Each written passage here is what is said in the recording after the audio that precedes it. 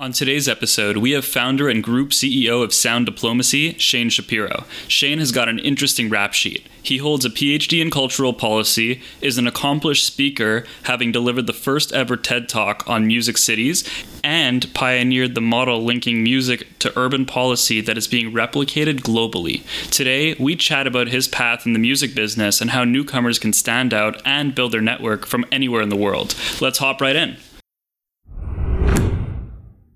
And now, hosted by Harry G, this is your one-stop shop for hot talk straight from the top. Whether you're trying to build a job in pop, rock, or any other artsy schlock, here's your top dog with info that can't be bought, it's gotta be sought. So sit back, crack a six-pack, cause we're about to chit-chat and rip facts. It's the First Act Podcast.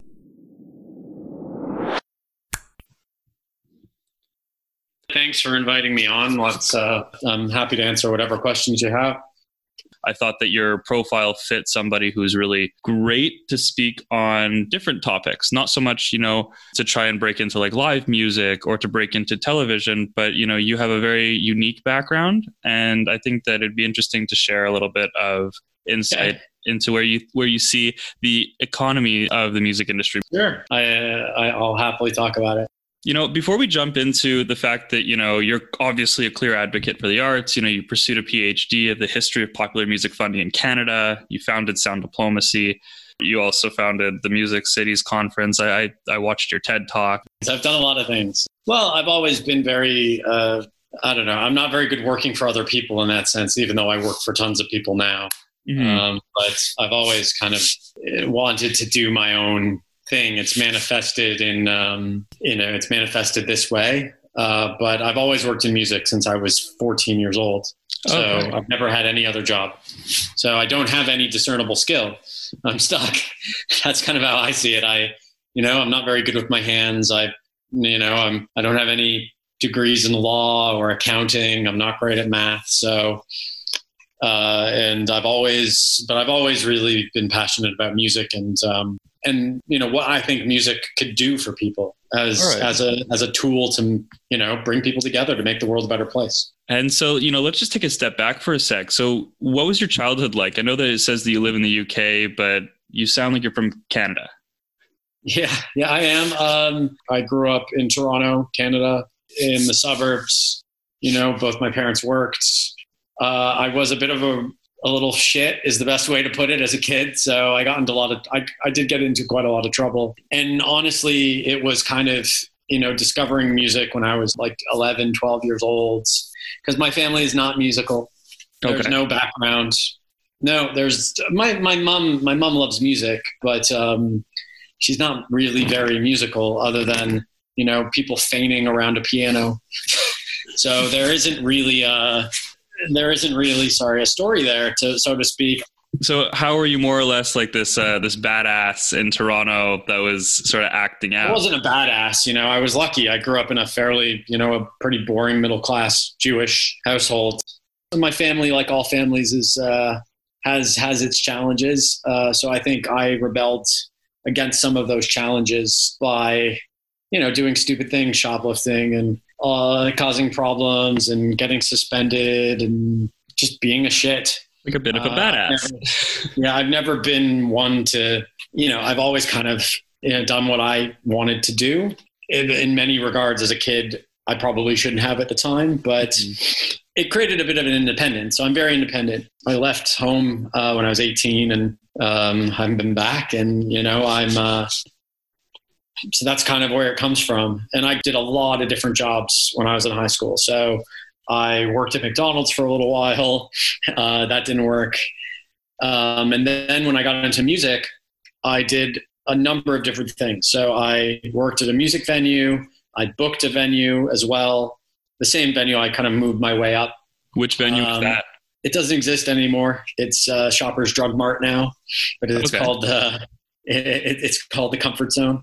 Okay. It was a jam band venue, Toronto's premier jam band venue at the time. I was a writer. I did some kind of music marketing. I handed out flyers outside of shows. Was all this around like 14, 15 years old? Started at 15. My first real job was in a record store called Sam the Record Man when I was 15. I know Sam. Between 15 and 18, I did all these different things. Okay. I played in bands. I booked all the shows. I did everything I possibly could. So you were kind of like the manager of your own band, your own career at that point? It wasn't a career. Yeah, we were just a bunch of kids in high school. We weren't very good, but we played some shows around Toronto. And I remember like we did an Angel Fire website. Remember that? Yeah. I'm old. All right. So, and then the long story, I went to university in a place called Hamilton, which is outside of Toronto. And then I did a year, like an exchange program in the UK. And I had a girlfriend at the time and I wanted to stay, but I couldn't. So I had to come back to Canada for a few months. I came back to Canada for 6 months to finish my degree. And then the minute I could, I was back on a plane back to the UK. And then I wasn't allowed to stay in the UK because of visa reasons.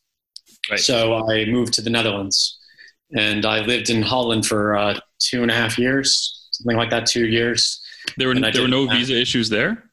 I did my master's. So I got into do a master's. And then from there, I moved back to the UK in 2007 on a kind of a working holiday visa. And now I've been here 13 years since then. So I'm a permanent resident. So what did you do your master's in Holland? Was it music related? Cultural analysis? No, it wasn't. At the University of Amsterdam. So it wasn't directly music related. No. But again, I was hustling there. So I was writing for the local English language newspaper. I was promoting shows. I was doing all sorts of, when I was living in the north of England, when I went to my year abroad in Leeds, I was writing and putting on shows there as well. And so that always was a constant when I was studying. I was always working, mainly to make money because I needed to, pay rent. Putting on shows is usually a pretty good way, if you know what you're doing, to make a little bit of money, at the very least, try to break even, right? It was very amateur, but at the time, I have friends who are, very well-respected promoters. I would never profess to call myself one. The one thing, and as my career, I guess, developed, you just learn that you kind of have to get stuck in. That would be the recommendation I would give to anybody is I did a lot of things without knowing what I was doing. I remember I had to pay a band $40,000 Canadian in cash one day when I was 16, counting the money, because the club I worked at was not the most law-abiding in some regards. So there was one night where there was quite a well-known artist, and we had to pay them in $50 bills. I didn't know what I was doing. I was just doing it. But you realize, you look back, going, yeah, that was an interesting moment. That was a member of the Grateful Dead. It was a big show. It wasn't me. It was involved. I was just some kid counting money. While you were a student, did you hold down any internships or full-time work for any other companies other than just hustling on your own? Yeah, when I was in Amsterdam, I worked for a booking agency for a very, very short period of time. But mainly, I'm trained as a writer. That's what I did my undergrad in. So I did a lot of writing.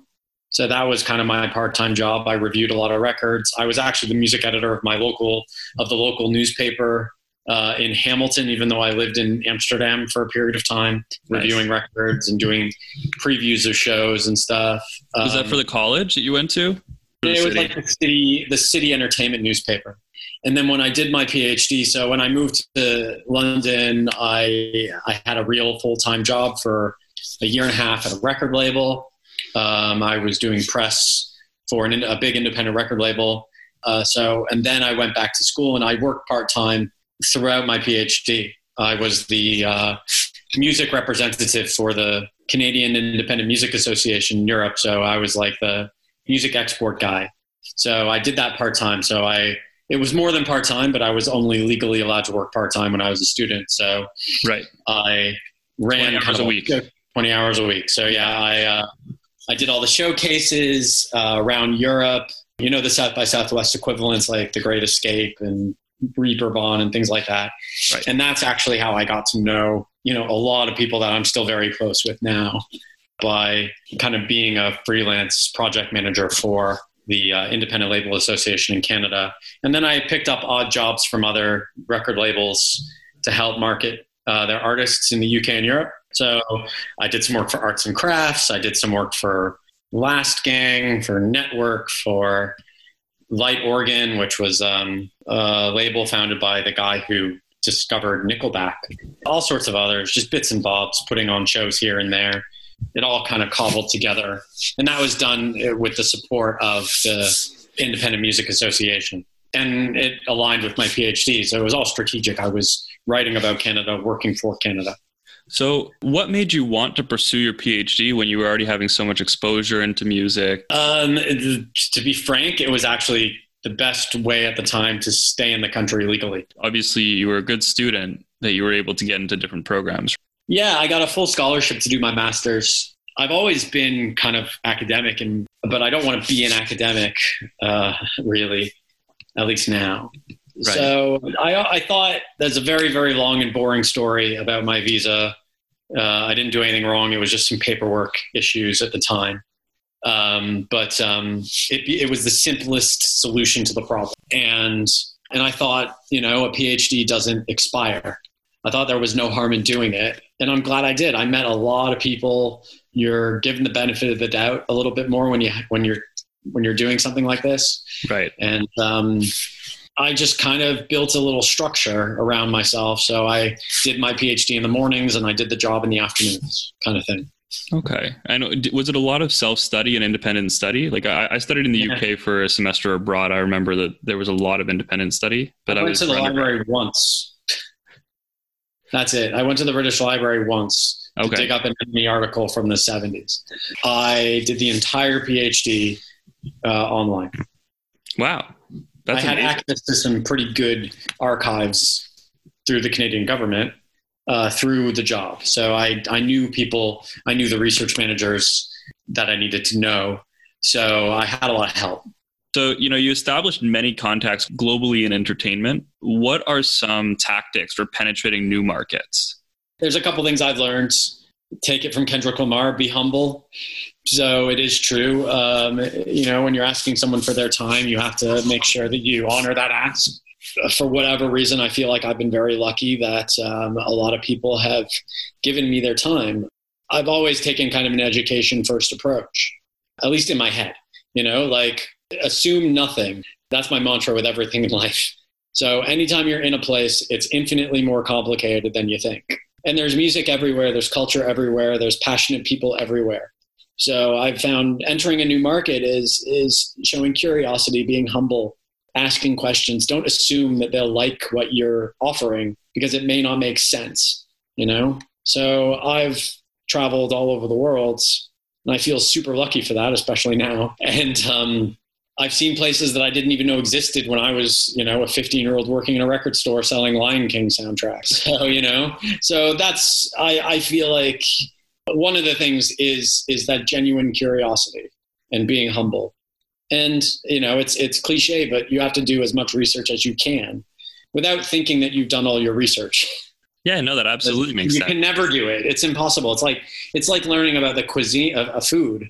I'm obsessed with food like I am with music. And when someone says I don't like Chinese food, I'm like, well, what the heck does that mean? Right. Chinese food is one of the most complicated, intricate forms of cultural expression ever. Music is the same. And I feel that there are people, anything has value if you understand where it comes from. Do you feel like you've had some sort of a decision in your career, like a step that sort of made you where you are in your career today? I don't think there's one. What happened with us, so with Sound Diplomacy, we work with cities around the world on music strategy and policy. And that's new in a way. So Sound Diplomacy wasn't created for that. Didn't exist when I created Sound Diplomacy, this concept of music cities, or very minimally existed. Mm-hmm. Austin was a music city, Nashville's a music city. I get that, but the thinking about it in policy didn't exist. A pivotal moment. So for 3 years with some friends of mine in the music industry, we went on a ski trip every January. And the last one I think was in 2018.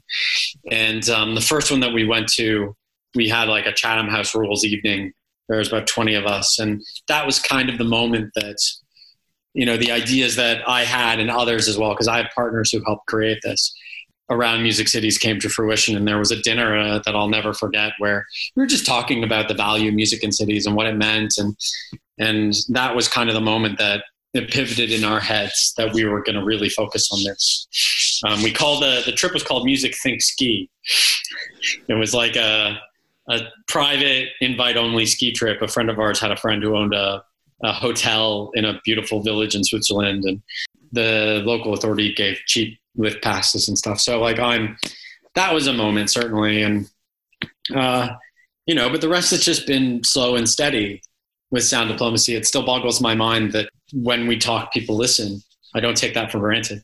Talking about Music Cities, for our listeners, can you just share in a couple sentences what you define to be a music city or an emerging music city, for instance? Yeah, a music city is a city that treats music as policy intentionally and deliberately. So that means thinking about things, mapping things, measuring things. So cities do it in many different ways, whether it's focusing on the nighttime economy or live music or education or tourism. But and a city doesn't have to do everything. Like any other piece of infrastructure, we call it. Like if there's a pothole in a road, there's a system in place so that pothole gets filled. Like the grit has to be somewhere, and the person has to be trained, and there has to be vans, and so on and so forth. The government obviously has to invest. Yes, we believe there needs to be investment in one way or another. There's investment anyways now. We just don't see it often. Right. But I'm not saying that every city needs to put money into its artists' pockets. That'd be a perfect world, but that's just not going to happen.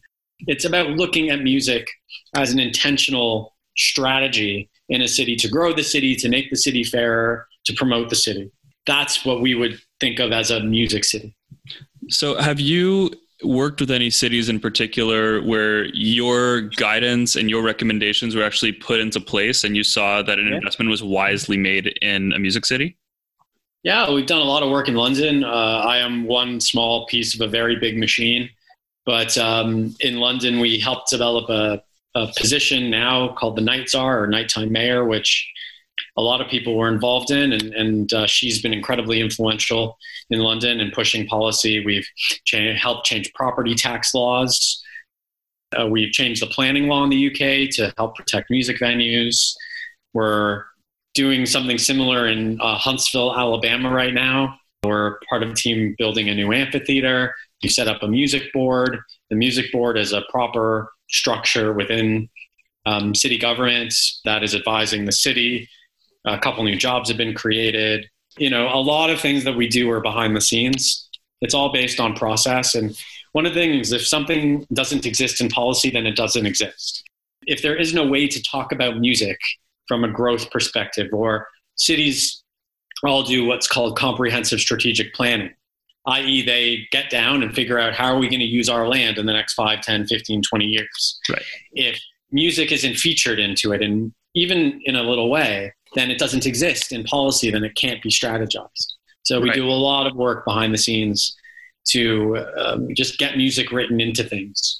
What about if somebody did the opposite of what happened with the venue that you used to work at, where it was turned into a Shoppers? What if they took like a CVS, somebody decided to buy a building that used to be a CVS, and they, with their own money wanted to open up a venue in a city that doesn't typically invest in music? We're all about the understanding of the external value of music. And that's something that I think the music industry needs to be better at. We focus on the internal value of music, the value of music to ourselves, the value per stream, the value per gig. I'm not saying that's not important. Artists need to be paid more. But we kind of ignore the ubiquitous external value of music, the value of music to society, to our health, to our well-being, to education, to people. So I think that when someone is interested in putting a new piece of music infrastructure in a place, a venue or whatever, they have to think about that argument, because that's the argument that we tend to make, saying this venue is far more important than what happens in between these four walls. It's about creating a better city for all of us, and this venue plays a role in that. And you have to explain the economics, explain the cultural reasons behind it, and the political reasons behind it. And it's like any other issue in that regard. How do you assess and determine if a city is an A level, a B level, or, a C level market, or maybe, can you walk us through an example where, you've taken, I'd say, something that's not an A or a B level market and sort of shaped it so that it can have more opportunity to thrive? I think Huntsville is a good example. We've worked a lot in northern Alabama, which has incredible music, incredible heritage. It's where Muscle Shoals is as well. Everyone knows Muscle Shoals. Right. But Huntsville itself, as a city, does not have a definable music heritage like Muscle Shoals. And it knows that. But there's incredible artists, incredible educators, and songwriters who live there, like there is everywhere. So we're working with the city to just be more intentional about how it works with music. We're doing the same thing in St. Augustine, Florida right now. Yeah, well, there's an amazing amphitheater there. There's loads of great songwriters. Working in Indianapolis, which, is a big city and is known for sports, I would say, more than anything, but it's got an incredible music scene and heritage. We've been developing a strategy with the Chamber of Commerce, another number of other partners there. We're trying to get music-specific COVID-19 resources out in every place that we work because musicians qualify for relief, even if sometimes they don't think that they do. So we work everywhere. Any city, town can be a music city or town. It doesn't matter on the size. You have people, you have music. Just a kind of like a closing question. So what sort of opportunities are there, or do you see on the horizon for people just starting out in entertainment, in different kinds of markets? Like, for instance, like if somebody grows up, like we said before, like a B or a C level market. Well, it's tough for everyone right now, obviously. This is an unprecedented shock to the global economy.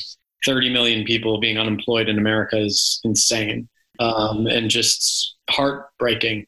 So, I think that the only advice I can give is try to be specific with what you want and don't try to do everything. Just pick what you think makes the most sense for you and make as many friends as you can. But, recessions are good times to start businesses, it could only get better. Yeah, either won't happen or it could only get better. Cool. Well, thanks so much. Thanks, Harrison. All the best. So that's the interview. Just wanted to say thanks so much for tuning in and listening to this episode. If we mentioned something you liked, that stood out to you, or if you just learned something new, we want to hear about it. Please leave us a review on Apple or any of our other socials. Take care, stay safe, and have a wonderful day.